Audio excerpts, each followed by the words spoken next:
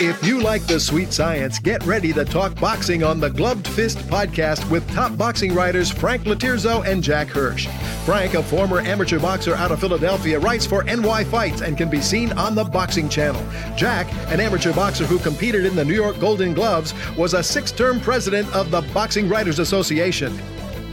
And now, here's Frank Latirzo and Jack Hirsch.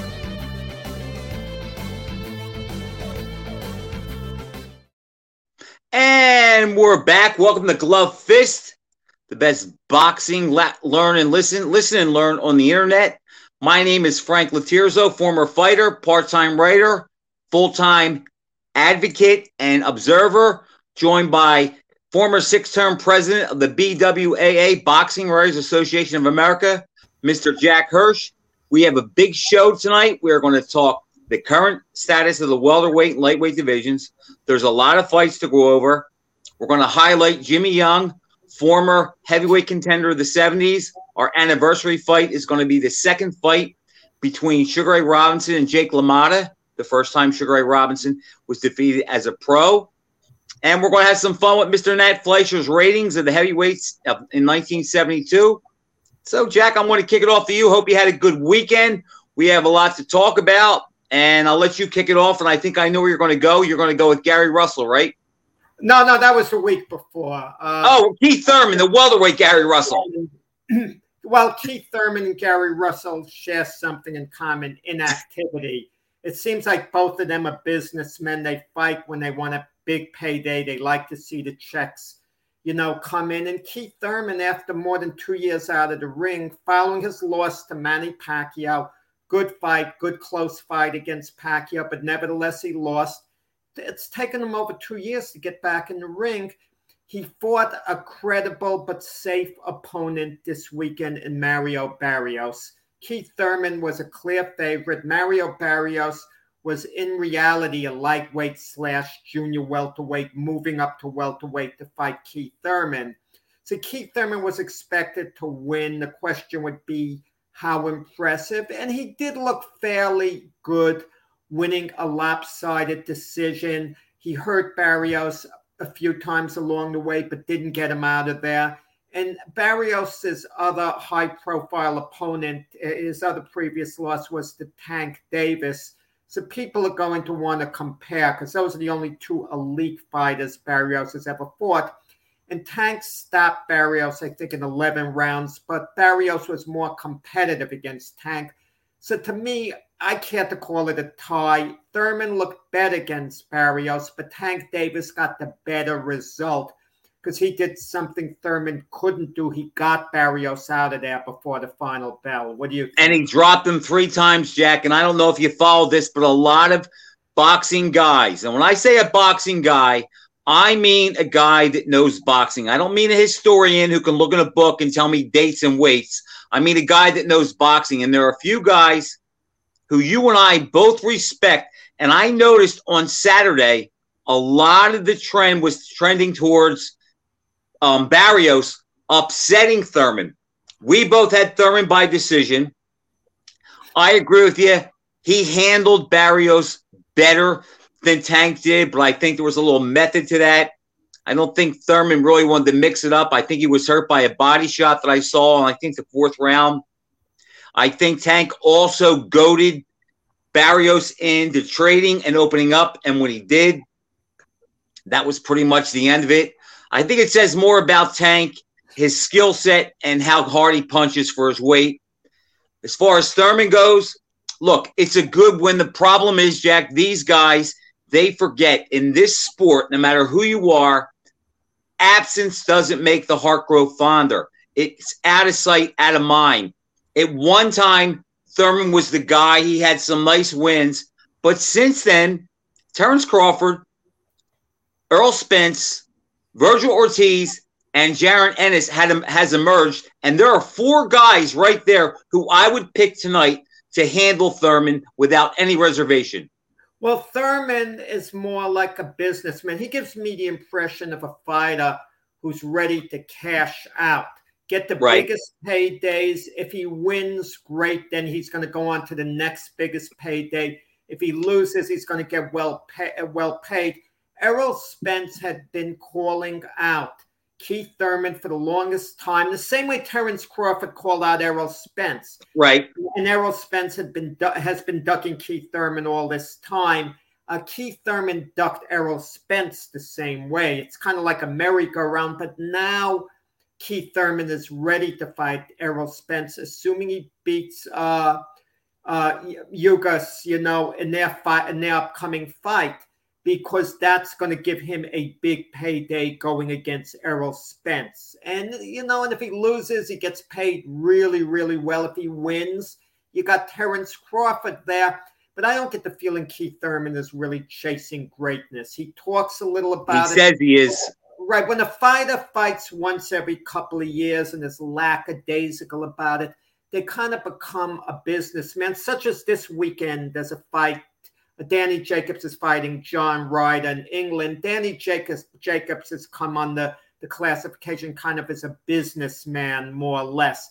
Certain fighters are chasing greatness, okay? But sometimes when they get to a certain plateau, they stop. I mean, the young bucks out there, you mentioned Virgil Ortiz, Jaron Ennis. To them, it's a lot more than just the money. They want to be great at this point.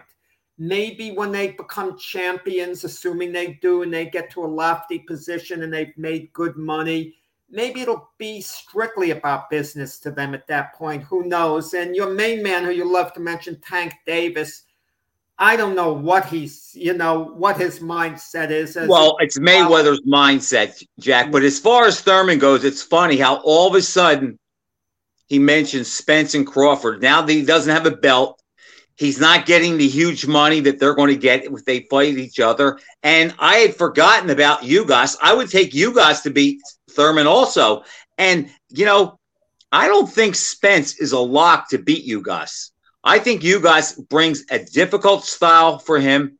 That'll be a fun fight to talk about. But look, Keith Thurman's made some noise. He's back. It's good for the sport. It's good for the division. But we have to see him in with some good guys.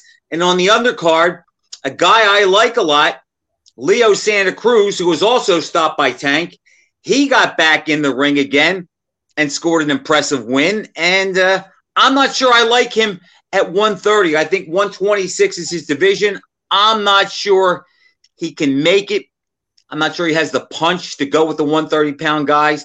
But Leo Santa Cruz always brings it. He's an action-packed fighter, and it's good that he's back in the mix. Sometimes you wonder how these guys do business, Frank, how they handle their careers. Leo Santa Cruz's first defeat was to Carl Frampton. I was at that fight at the Barclays Center in Brooklyn. A great, great fight. It resulted in Frampton being voted the BWAA's Fight of the Year. Then they have a rematch. Santa Cruz beats him. It should have been a trilogy. They should have had a third fight, and Santa Cruz probably would have won the rubber match. Yeah, I think he had his style solved. Right, but instead it never takes place, and you kind of wonder the matchmaking, how they do business. A fighter's really taking the best fight. It seems everyone is so scared of being beaten that they avoid the fights they should have. They're not making the money they should have. So indirectly, they are getting beaten, even though it's not a loss on their record. We could look back at so many fights that should have happened. We could go back to Joshua and Wilder, Spence and Crawford. It's just a shame because I hate to keep going back to this, but I think Mayweather wrongly trained the fans, and now fighters have this insecure mindset, and there is some truth to it that fans don't care about them unless they are undefeated. And we both know that TV wants undefeated guys to fight. No, I understand that element, but I wouldn't blame Mayweather. I just criticize Mayweather as far as facets of his own career goes, perhaps. But how do you argue with a guy who's made more money than any boxer in history? Yeah, that's exactly why. You made my point. Because he's undefeated, and that's what he traded off of. He traded off of being undefeated. No, my point is this. Guys don't fight when they should fight. A perfect example is going to be, there's a fight that's going to do excellent business in England that's upcoming, Amir Khan against Kell Brook. But Frank, the result means nothing to you or I at this point. They're both past their prime.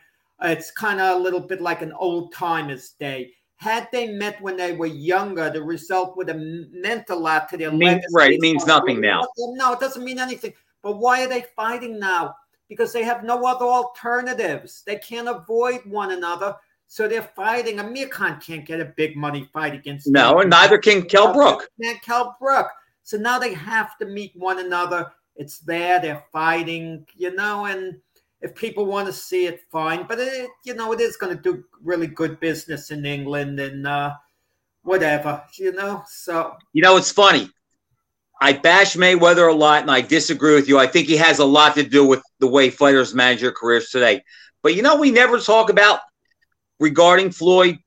Jack, again, I think Floyd's a little overrated, but you could also make a case because he never really tested himself and pushed himself that we may not have ever seen the best of him. He may have even been better than what we think and what our perception is, but he never really had, other than Diego Corrales, that signature fight where he had to really dig down like Hearns did against Leonard. Leonard against Hearns. He dominated Corrales. He didn't have to dig down in that fight. That's what I'm saying. But, that was the best guy he fought, who was undefeated at his natural weight and in his prime, and Mayweather dropped him 5 times. But I'm just saying, if Floyd would have fought the guys that were there when they were at their best, he may have been pushed more, and we may have seen even a better version. The one fight that he kind of avoided early on was Antonio Margarito. Wanted no parts of him, nor Paul Williams. Floyd, but he would have beaten Margarito, just too quick, shifting in and out. Or who else did you say? I'm not sure he would have defeated Margarito that fought Paul Williams or Paul Williams of that night. Paul Williams would have been a serious problem because he was long and lanky and threw a lot of punches, had power. Punches, absolutely. But I don't think there was the demand, the pressure to fight Paul Williams as there was to fight Margarito and then later Manny Pacquiao. Those were the 2 fights that I would say he avoided. But Pacquiao was just as guilty as Mayweather during that time. I mean, they were both. Yeah, they should have fought in 2010. Mayweather wins, but it's a better fight. But it's hard to have sympathy for Antonio Margarito, what he did with the hand wraps and all when you think of it. And, he did fight.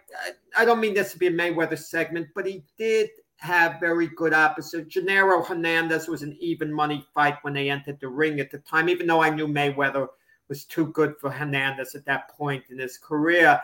Miguel Cotto was still a tough customer in there. Pacquiao went on a winning run after losing to Mayweather. But I know what you're saying, Frank. I agree. It doesn't compare. Miguel Cotto, Jack, but you know what? Miguel Cotto was devastated by Margarito and Pacquiao by the time Mayweather got him. And that's my whole bit with Mayweather. If you look at all his big names, they were all, except for Corrales and Canelo, they were all defeated more conclusively by someone else by the time Mayweather got him. Okay, but let me play devil's advocate now. I'm only playing devil's advocate on one of my favorites, and I think one of your favorites too, Sugar Ray Leonard. He's one of your favorites, right, Frank? He's one of the best fighters of my lifetime since I followed boxing. Let me play devil's advocate here. He beats Hearns the first fight, a legendary fight, and Sugar Ray says no rematch. He wasn't, they fought 8 years later, and they only fought then because Sugar Ray felt, Hearns had slipped a lot more than he had. It was a safe fight. Looked horrible against James Kitchen in his fight before. When he took on Duran, some people were picking Duran. I picked Leonard by decision the first fight. But Duran really was a lightweight that moved up to welterweight. But he did beat Carlos Palomino, so I guess he did have a little... And he fought 9 times above 145 before he fought Leonard. Yeah, okay, yeah. But I think the mindset may be a little smaller guy. Okay, I give him that. He fought Duran. That was a challenge. But when Leonard fought Hagler, he had to fight him because Leonard was considered past his peak on the comeback trail. He had to give in and fight Hagler. There was no one else to fight where he could make a big payday and be on the big stage. So I don't want to say, oh, he took the challenge and fought Marvin Hagler. You know, he had to basically do that at that point. Jack, yeah. Jack, are you serious? Nobody asked for that fight except Sugar Ray Leonard. He was long retired. He asked for that fight. Now, I believe he asked for that fight because he saw Hagler's challenge. He wanted and he knew that the name would be big on his record, and that Hagler had forgotten about him, but he knew Hagler would never turn him down. As long as Hagler got as much or more money, and he got more, he was going to take the fight. But as much as I love Leonard, look, you're right. He thought Duran was a lightweight, would look good on his record. He didn't know that the Duran he fought that night was one of the greatest fighters of all time that night and would have beaten many great welterweights. As far as Hearns, he had life and death with Hearns the first time, and you're right, he made him wait. Second fight was a joke. Third Duran fight was a joke. But his run between 79 and 81, when he fought Duran twice, went 1-1, beat Benitez before that, who was undefeated, Kaluli, who was undefeated, then Hearns, who was undefeated. He has his signature wins against guys who are all-time greats. I'm playing devil's advocate here because I'm a big Leonard fan. But when he fought Benitez, he had to fight Benitez because Benitez. That he did. He wanted to be the champ. Right. The first Hearns fight was voluntary. It was a showdown. Kudos to Leonard. He could have avoided that fight. You know, and I always wonder the story that I heard that Angelo Dundee said they want, you know, about a year and a half before they actually fought, a year and a half, 2 years, when they were both hot welterweights on the way up, there was talk that Mike Trainer, Leonard's manager, wanted to match Leonard against Hearns in Rhode Island, the 10-rounder that was. I remember that. And Angelo Dundee said he killed the fight. He wanted it to get bigger. I'm going to tell you, had they fought that fight a couple of years before, I think Hearns outpoints him over 10 rounds. And Jack, that's very plausible. Jerry Quarry's management tried to do the same thing with Frazier after Frazier went out to fight Scrap Iron Johnson, and they sparred. And I know a guy that was there, that was Jack McKinney, and he said on one of the days they sparred, Quarry got the better of Frazier, and Quarry's people wanted to make the fight. Yank Durham shot it down. He goes, no. He says, let's wait till one of you had the title. It'll be worth more money, and you'll be more ready. So what would have happened, hypothetically, had Frazier, after that, entered the 8-man tournament when Ali was out? I mean, he obviously would have won the tournament, but no one ever discusses the matchups, because what would have happened would have been they substituted Leotis Martin for Frazier. So let's put Frazier in Leotis Martin's place.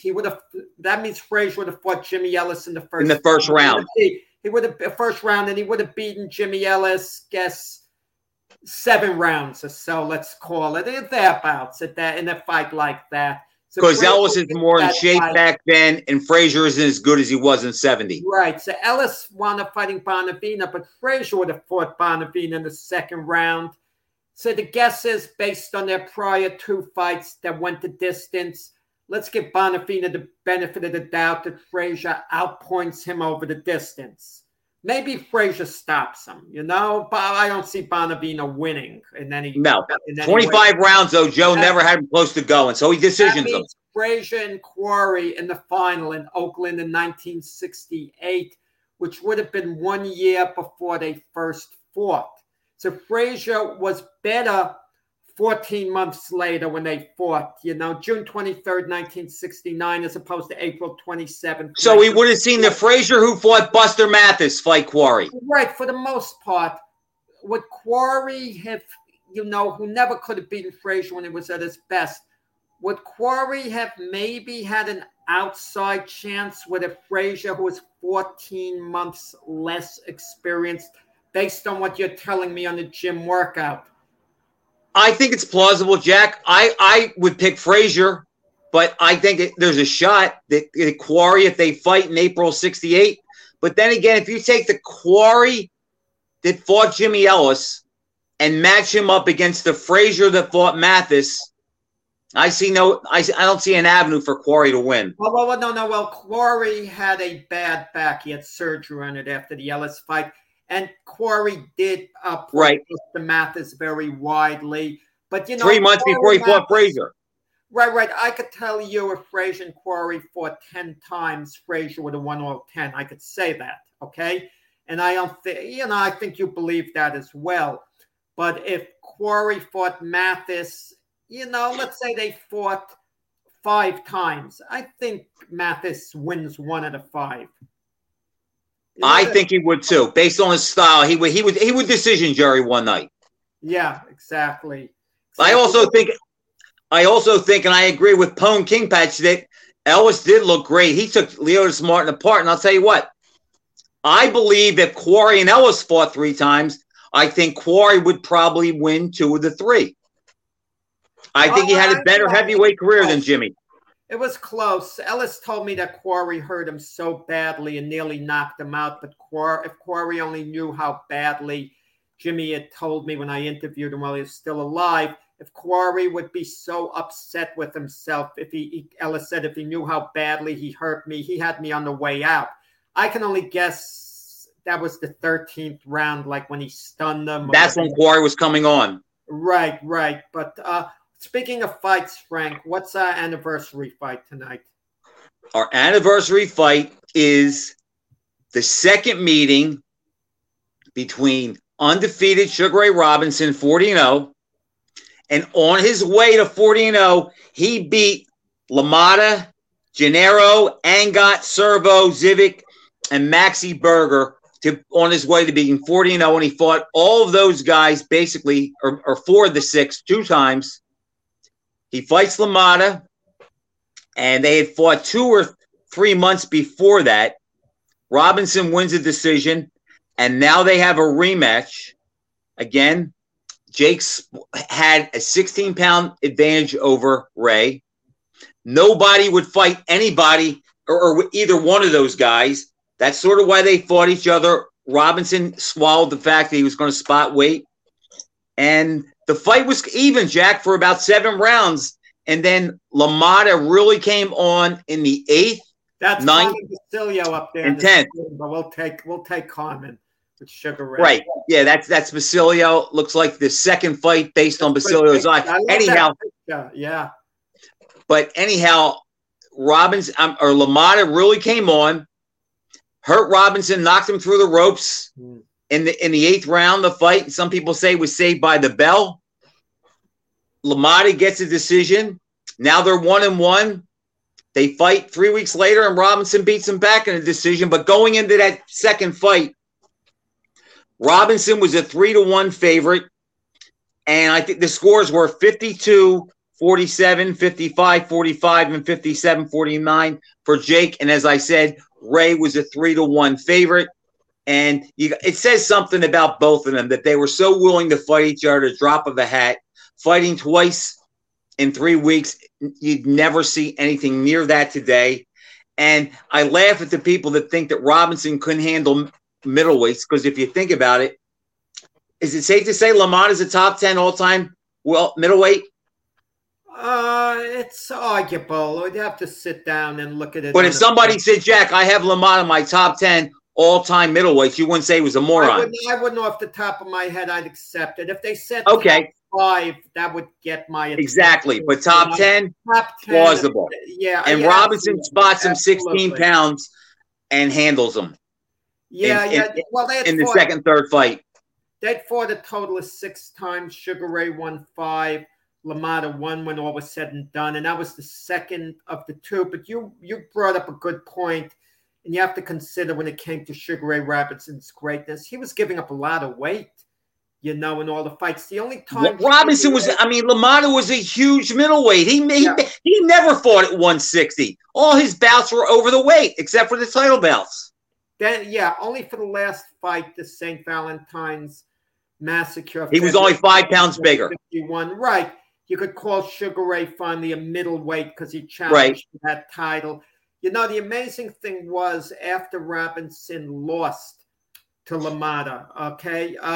He went into that fight counting the amateur contests on a winning streak of 129 fights in a row from the amateurs through the pros. Imagine that, 129 wins in a row. Then he loses to LaMotta. And like you said, Frank, he beats him 3 weeks later, but he had another fight in between that. That's insane. Right. Can you imagine another fight between that? Now, can you imagine a couple of top fighters in the world today? One beats another, tough fight.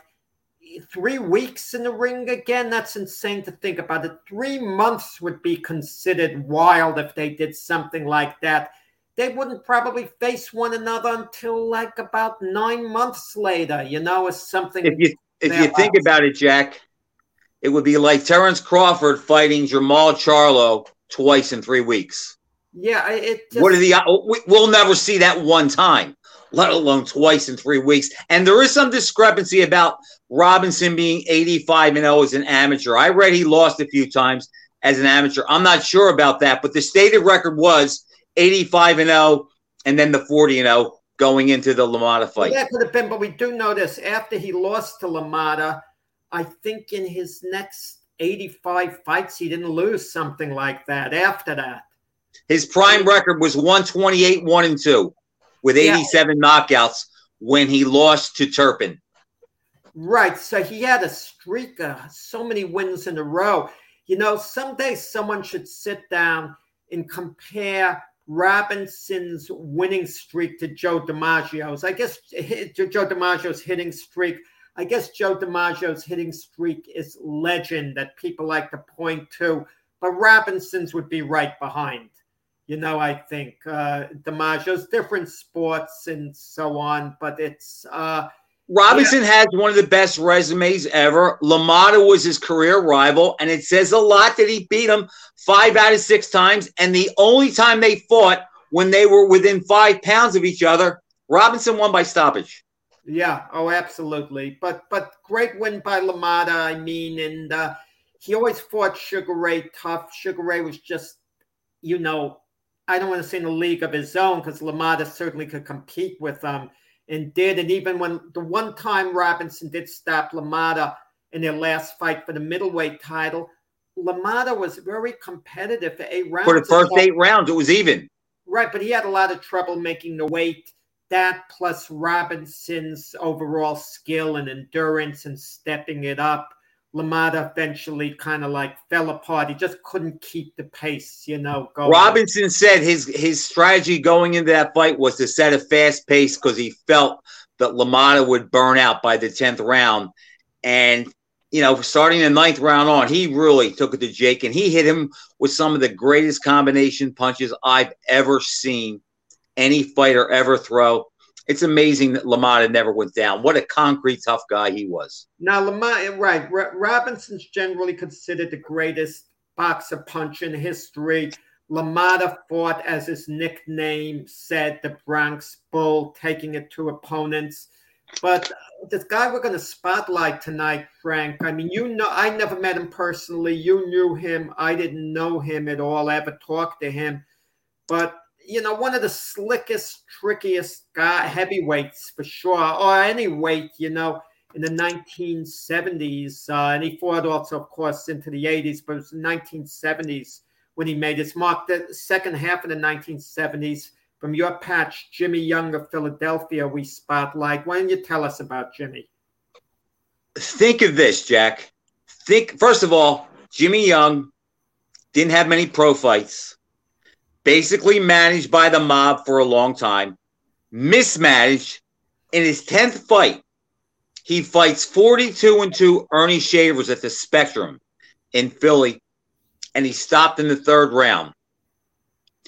They fight a year later in Maryland. It's declared a draw. I've seen tapes of the fight. Young won 7 rounds probably, but he was dropped, I believe, in the 4th round. It was declared a draw. He should have got a decision. Think of Jimmy Young, Jack, from 74 to 77. He fought Shavers twice, 1-1, should be 1-1. Lyle twice, beat him both times. Fought Muhammad Ali, should have got that decision. And then he fights Foreman and Norton, and he beat Foreman. A lot of people felt that he beat Norton, but people were afraid to if he got that decision, the mob would have their hand back in boxing again, and that had a lot to do with why he didn't get that decision. He was a slick counterpuncher who never fought as the aggressor. His fights were very difficult to score. And while he was in his heyday, just think about this. If he gets a decision over Norton and Ali, think of those wins. Lyle twice, Shavers, if he gets that decision. So he'll have wins over Shavers, Lyle twice, Muhammad Ali, George Foreman, and Ken Norton. No one other than Ali of that era can claim they beat that many good guys. And before I throw it to you, I'm going to say this about the Ali fight. Young ducked out of the ring in the 7th, the 6th, the 8th, the 12th, and the 13th rounds. And he was in one instance, I think. And the 15th, right? And I think in the 13th, they deducted a point. Now, Jimmy told me he did that not because Ali was hurting him. He said he did that just to throw Ali off and to mess with him. I've watched that fight live. I've watched it a few times since. I believe, based on points, Jimmy Young won more rounds than Ali, probably 8-6-1. I don't ever remember a fight where Ali looked so bad and missed so many punches. And that was because Jimmy Young showed the faults of Muhammad Ali never learning boxing fundamentals and basics. Ali never punched to the body, and Ali never liked to fight as the aggressor. He liked you to come to him, then he could time you. He knew where he was going, so he could plot where you were going to be. With Jimmy Young, Muhammad Ali was sort of forced to fight like George Foreman for 15 rounds. Jimmy Young made him miss. And think about this. Another thing that Young exposed about Ali is that Ali barely threw body punches. Jimmy Young gave you his body, and Muhammad Ali never even tried to hit him to the body. He was headhunting the whole time. Look, do I think that was a great Ali? No. 230 pounds, the heaviest he ever was at that time. If they fight and Ali's at his best, he wins a decision, but he never looks good against Jimmy Young based on their styles because he'd have to fight as the aggressor. And Ali always had trouble with smaller, Doug Jones, quick-handed guys. The big bruisers he could handle. Smaller, quick-handed guys gave him trouble. And I thought Young actually deserved the decision. I'm glad he didn't get it because I'm an Ali fan, but I never saw anybody, not Ken Norton, not Joe Frazier, no one made Jimmy Young or Muhammad Ali look as ordinary and average as Jimmy Young did. A few years before Young fought Ali, Young had less than 10 fights. He was basically a no-name, and I saw him fight at Madison Square Garden and lose a 10-round decision to Randy Newman, who became better known as a referee. But was an incredible pro. And I remember thinking, it's not so much what Newman is doing, it's what Young's not doing. He was so passive, so defensive. He basically fought not to get hurt, didn't get hurt, lost the decision, and that was that. So to see him improve the way he did was a bit of a surprise. I never saw the Shavers fights, by the way. I should go to YouTube sometime and look at them. But Young, I guess he burst onto prominence when he upset Ron Lyle. That was his coming out party. That was his arrival. Right. Lyle had earned a shot at Muhammad Ali at the world title. And when Young beat him, it looked like all of Lyle's good work was going to go down the drain. And he still got the shot. He still got, which was fair. You want to know something? That was fair. He lost the fight. Big deal. But he did so much to lead up to that. I think Ali made the right choice. Give Lyle the shot anyway, and Young will get a shot later on. And that's the way it came out. You alluded to something that was obvious. Ali just wasn't in shape against Young. he was completely out of shape. Now Ali's a rarity. He could be out of shape and still conserve himself to go the distance. But it was a pretty dreadful Ali. If you believe in the punch counts, if you swear by them, then Ali was an obvious winner of the fight because the punch stats heavily favored him, which didn't surprise me. Now, wait, Jack, are you talking about the Jimmy Young fight? The Jimmy Young Muhammad Ali fight. Young outlanded Ali 222 to 113. That's what I'm saying. Oh, no, you said Ali outlanded him. Okay. Oh, I'm sorry. Right. If I said that would okay, I thought that's what you meant. I meant Young outlanded Ali clearly. But I scored it for Ali by 1 point because of what you'd alluded to. 5 times during the fight in 5 different rounds, Young stuck his neck out the literally rope. Stepped out of the ring almost. Let me tell you something. The rules say that if someone deliberately sticks their head out of the ring to avoid an opponent that's attacking, that should be called a knockdown. The referee only officially called it once. Now, why did I still score those rounds for Ali that one officially scored a knockdown? Let me ask you this, Frank. If you're seeing 2 guys fight and one guy cleanly hits the other guy on the chin and drops him, but the referee calls it a slip, you might very well score that round for the guy landing the punch because you know what you saw. You might say the ref blew it. I'm giving him that round. That was my logic. I was ticked off that he deliberately was avoiding Ali's attack, whatever the reason is. Young could say he wanted to fluster Ali. I don't care what his reason is. It's irrelevant. The point is, it's outrageous. That means any opponent in any fight who's in any type of trouble, all he has to do is stick his head out the ropes, and then the ref comes. They should have penalized Young and threatened to disqualify him. They messed up there. Right. Okay, let me ask you this. Had the referee, let's say hypothetically, counted those as knockdowns every time Young stuck his head out, we wouldn't even be having an argument who deserved the decision. All those extra points, that would have been the equivalent of 4 or 5 knockdowns. That would have certainly tilted it to Ali beyond the question of a doubt. So if I'm to ignore Young sticking his head out the ropes, yeah, he won the fight. He landed the better punches, was sharper. But the point is he did. So I had Ali actually 1 point ahead at the end based on that, not based on punches landed, not looking better. As far as I'm concerned, he should have been credited with multiple knockdowns in the fight. Interesting. And I can't argue that, but all I can speak to is what happened when they were engaged for, say, 43 out of 45 minutes. Ali only landed 27 jabs. He never looked so bad because of the style that Young forced him to fight. Now, see, Young didn't train to do that to Ali.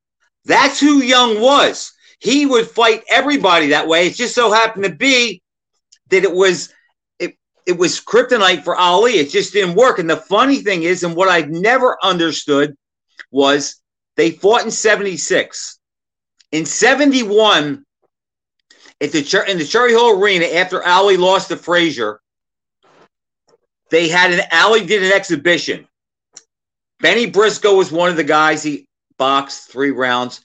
And Jimmy Young was another one of the guys he boxed 3 rounds. Now, at that time, Young only has 12, 11 fights, whatever it was. And I always wondered why Angelo Dundee never schooled Ali more on like how this guy's going to fight you, because Young was never aggressive. He'd always make Ali wouldn't listen to Dundee. Come on, Frank. Do you think Ali would have listened to Dundee schooling him?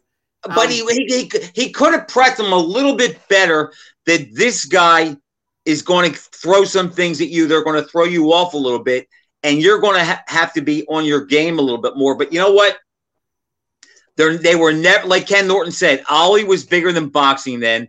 They were never going to give him the title. And what Young did opened the door for them to give Ali the decision. But you know what the funny thing is?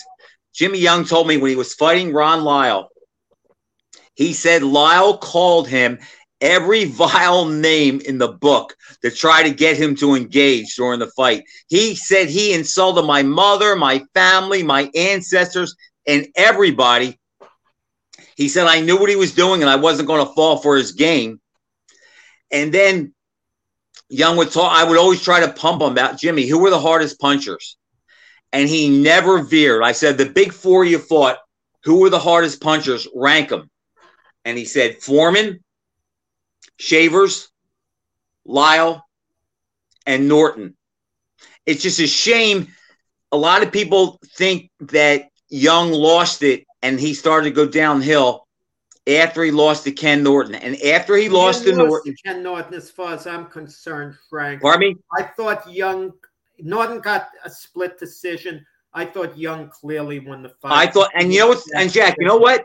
If you look at the 3 15-round title fights that Ken Norton had, or one elimination fight, and the 15-rounder with Ali and the 15-rounder with Holmes, you realize Jimmy Young shook Ken Norton with his right hand more so than Ali or Holmes ever did.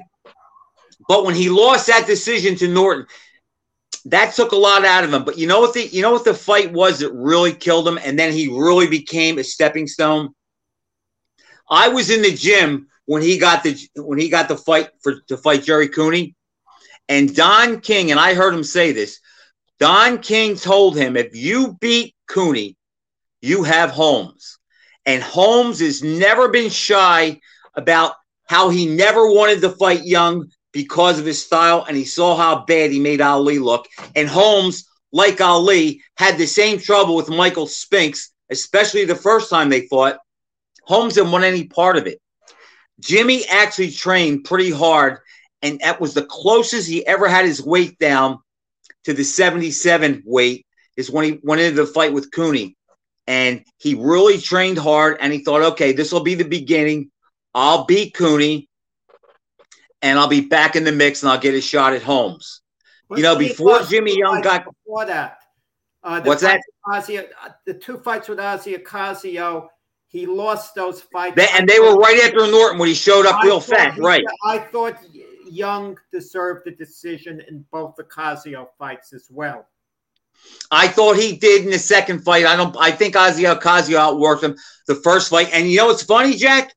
Ocasio, who was short and small in stature, he bothered Young. He couldn't hurt him, but he was real busy like a buzzsaw in spots, and he built up points. But that was the beginning because he had the 2 stinkers with Ocasio after Norton, and then he thought he would get a second reprieve to beat Cooney. He gets in great shape for Cooney. He's actually doing well in the fight, and that was the fight that convinced me that Larry Holmes was going to beat Cooney. Then he gets cut, and he loses. And I've heard you say before how you look at guys, and you look at their records, and you say, how many times they've been stopped? Jimmy Young was stopped by Jerry Cooney on a cut. The only other time Jimmy Young was ever stopped was by Shavers in his 10th fight. Talk about a guy that had a great chin and could make everybody look bad. It was Jimmy Young. And if he was around today, he could hang with these guys today. I really believe that. Yeah. Speaking of different eras and all, we were going to discuss the segment, how Young would have fit in the old days without question. He was old school.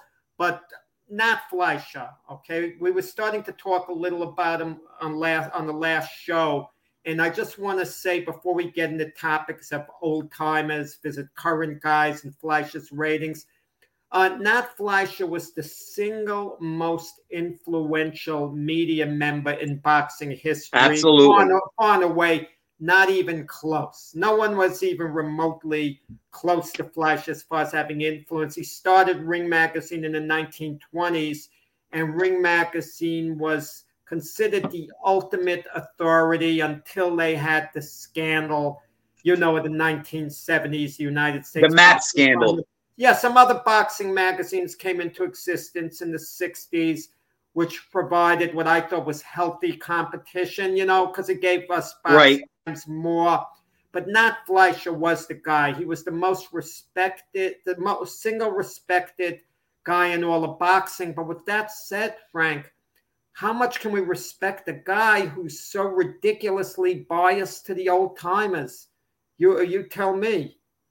Jack, I remember as a 10-year-old kid, 1969. He passed away in 1972, Fleischer. 72, Nat Fleischer did. He started ringing 22. He passed away in 72. I remember reading his ratings for the top heavyweights of all time. And I remember thinking that guys like Bob Fitzsimmons, who he had third behind Jack Johnson and Jim Jeffries, and guys like Fitzsimmons and Jim Corbett, who I believe was fifth. I remember thinking as a kid, 10-year-old kid, looking at those pictures and marveling and saying, oh, my God, these guys probably would have killed Sonny Liston and Muhammad Ali and Joe Frazier. Boy, I wish I was born 90 years earlier so I could have seen these guys. He just made them so big, and they all hit so hard, and they did everything right. They in-fought, they body punched, they used the jab, they had good defense, they parried. He really was very biased, and he ripped the modern-day fighters. And in 1972, before he died, he published his top 10 heavyweights.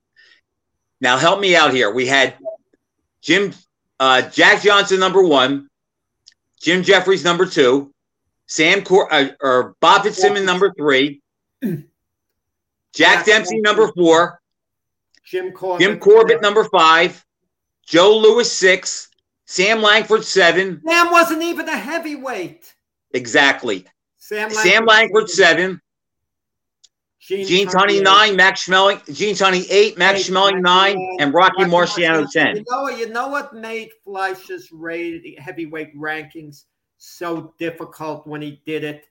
Anyone who came after Marciano, there wasn't any wiggle room hardly, meaning you'd have to kick Marciano out of the top 10 to let anyone else go. And it wasn't like a guy like Max Schmeling was number 10 that you can take out. Listen, putting Jack Johnson number 1, it's a matter of opinion. That was his buddy. That was his favorite fighter. From his era. Jim Jeffries was considered invincible during his time. It's not a joke of a rating. Jim Jeffries has been given the worst rap on his legacy. He's remembered for the Jack Johnson loss. Right. He's only lost off the 6-year layoff.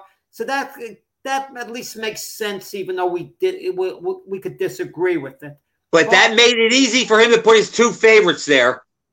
Johnson beat Jeffries, so that year you got 1 and 2. But Bob Fitzsimmons, number 3, I called up to Ring Magazine offices when I was a kid to speak to Fleischer, and I just said for kicks, who would have won a fight between Bob Fitzsimmons and Joe Louis? And he said, well, I think it would have been a close fight, but I think Fitzsimmons would have edged him. His associate editor, Dan Daniels, said, don't listen to the old man. Louis would have murdered Fitzsimmons. And Daniels was an old timer, so that was nice to hear. Okay, number 4, he had Jack Dempsey. It makes sense, at least. Dempsey was considered historically a great heavyweight. The interesting thing is, Fleischer went on record as saying he thinks Dempsey would have beaten Jim Jeffries head-to-head. That was funny. And number 5, he had Jim Corbett, rated too high, but Corbett was, a heavyweight champion, 1892. So Fleischer revered those old guys. But it's a funny thing. He said Corbett, the number 5 guy, would have beaten Jeffries, number 4. Number 6, he underrated the Brown Bomber, Joe Louis. Keep in mind, we didn't have any Muhammad Ali that came late on. Louis right now is considered the consensus number 2 greatest heavyweight of all time. On average, consensus. Ali's considered consensus number 1. Louis consensus number 2. But he was of the opinion, Fleischer, I heard when he interviewed him, he thought Louis would have beaten Dempsey head-to-head. That's an interesting thing. So why did he have Dempsey 4, Louis 6? Louis actually accomplished more when you want to look at it that way. Now, number 7 makes no sense. As great as Sam Langford was, rating Sam Langford as the 7th greatest heavyweight of all time would have been the equivalent of you and I putting Sugar Ray Robinson in the top 10 light heavyweights of all time. He didn't fight in that division in reality. Langford did fight heavyweights, but he wasn't a heavyweight, okay? He fought the black heavyweights that era, though, and had a pretty good record, even though he wasn't a heavyweight. Yeah, number 8, Gene Tunney, another great fighter. It's hard to argue with number 8, Gene Tunney. Number 9, Max Schmeling, tends to overrate him. Was he really a top 10? He's piggybacking on the Lewis victory, Schmeling, historically. And you can't argue with Marciano 10. So this was 1972. All the guys that came after, Fleischer didn't have a chance to ever rate. And it's safe to say they wouldn't have made his top 10. Tyson wasn't going to make it. Ali was around. Liston was around. Neither of them made his top 10. And Ali was on the second coming of Muhammad Ali, so we knew how great he was in 1970. But he was coming off the loss to Frazier, and Fleischer held that against him. Here's my issue, Jack. Now, look, everybody says in this sport, you can't rate anybody until their career's over. My problem with Fleischer's ratings are, he did the rating in 58.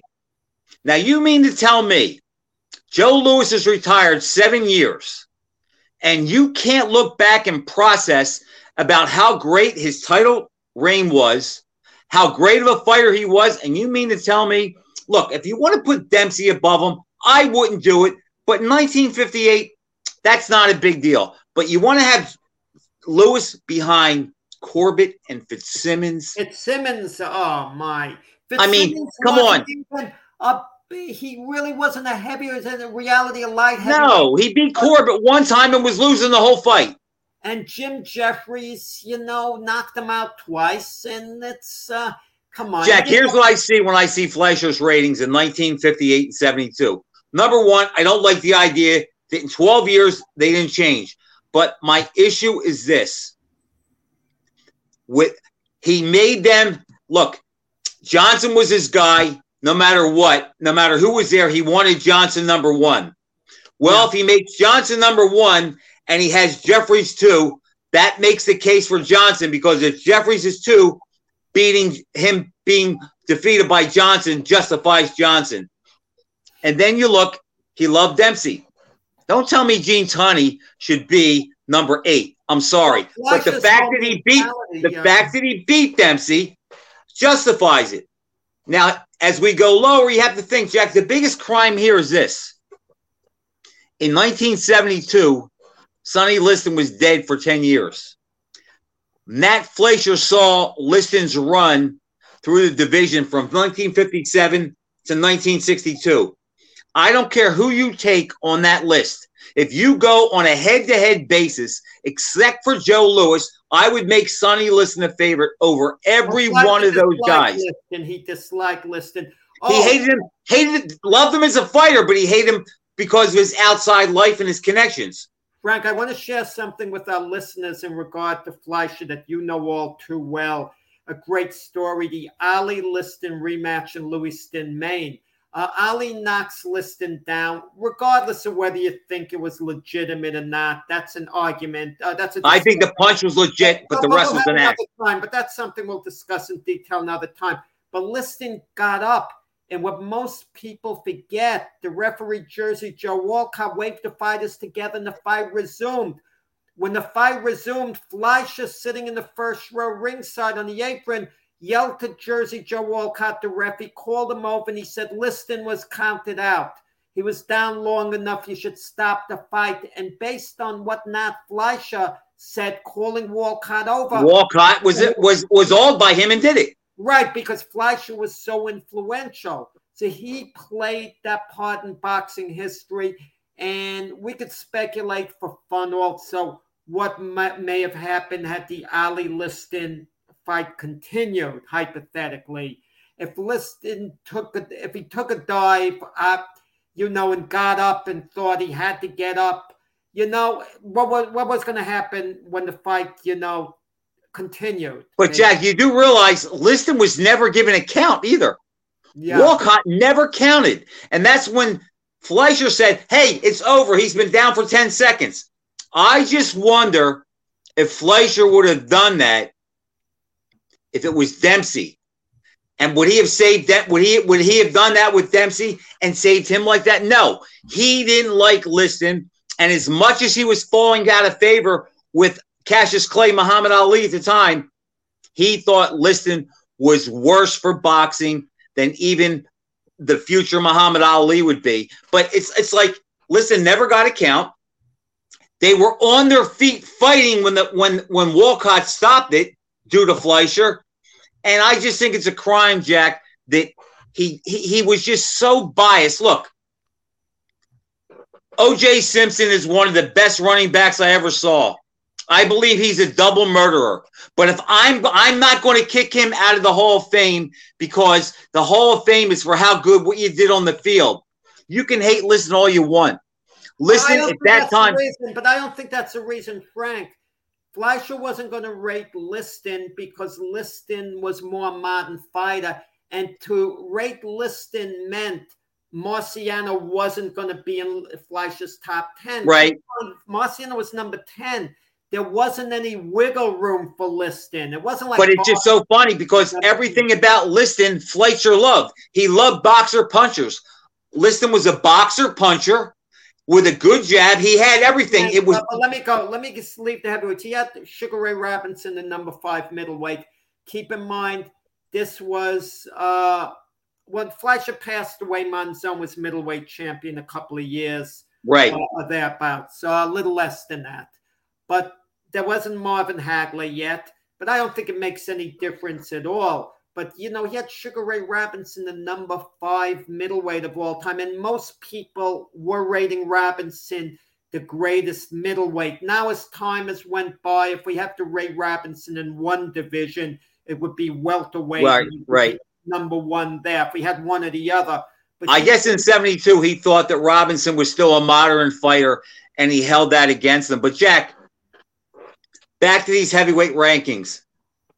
He said he would not rate Muhammad Ali in the top 10 because he would often say, where am I going to put him? And the fact that he lost to Frazier hurt him. But why not put Frazier there? You know what his bitch was with Frazier? He said, yeah, Joe's really good. He's not much of a puncher. If he was a big puncher, he would have – well, he actually always called Ali Clay. He goes, if he was a puncher, he would have knocked Clay out. How could you not have Frazier on that list after March 8th? I'm going to just speculate, just guess, okay? If Fleischer was living all these years, if he could live forever, he would be under such pressure to put Ali in his top 10. And to take Marciano out of the top 10 would have been unthinkable. I think he would have revised the ratings completely and said Langford's now being rated as a middleweight. He would have had to have done that. And he'd maybe put Marciano ahead of Schmeling in a revised rating, and he would get Ali in there like maybe number 7 or thereabouts. That would just be my guess. Let me ask you this. What is the mindset to have Schmeling over Marciano? Why? Because he beat Lewis when Lewis was green? Marciano made, 7 title defenses? Schmeling made, 2?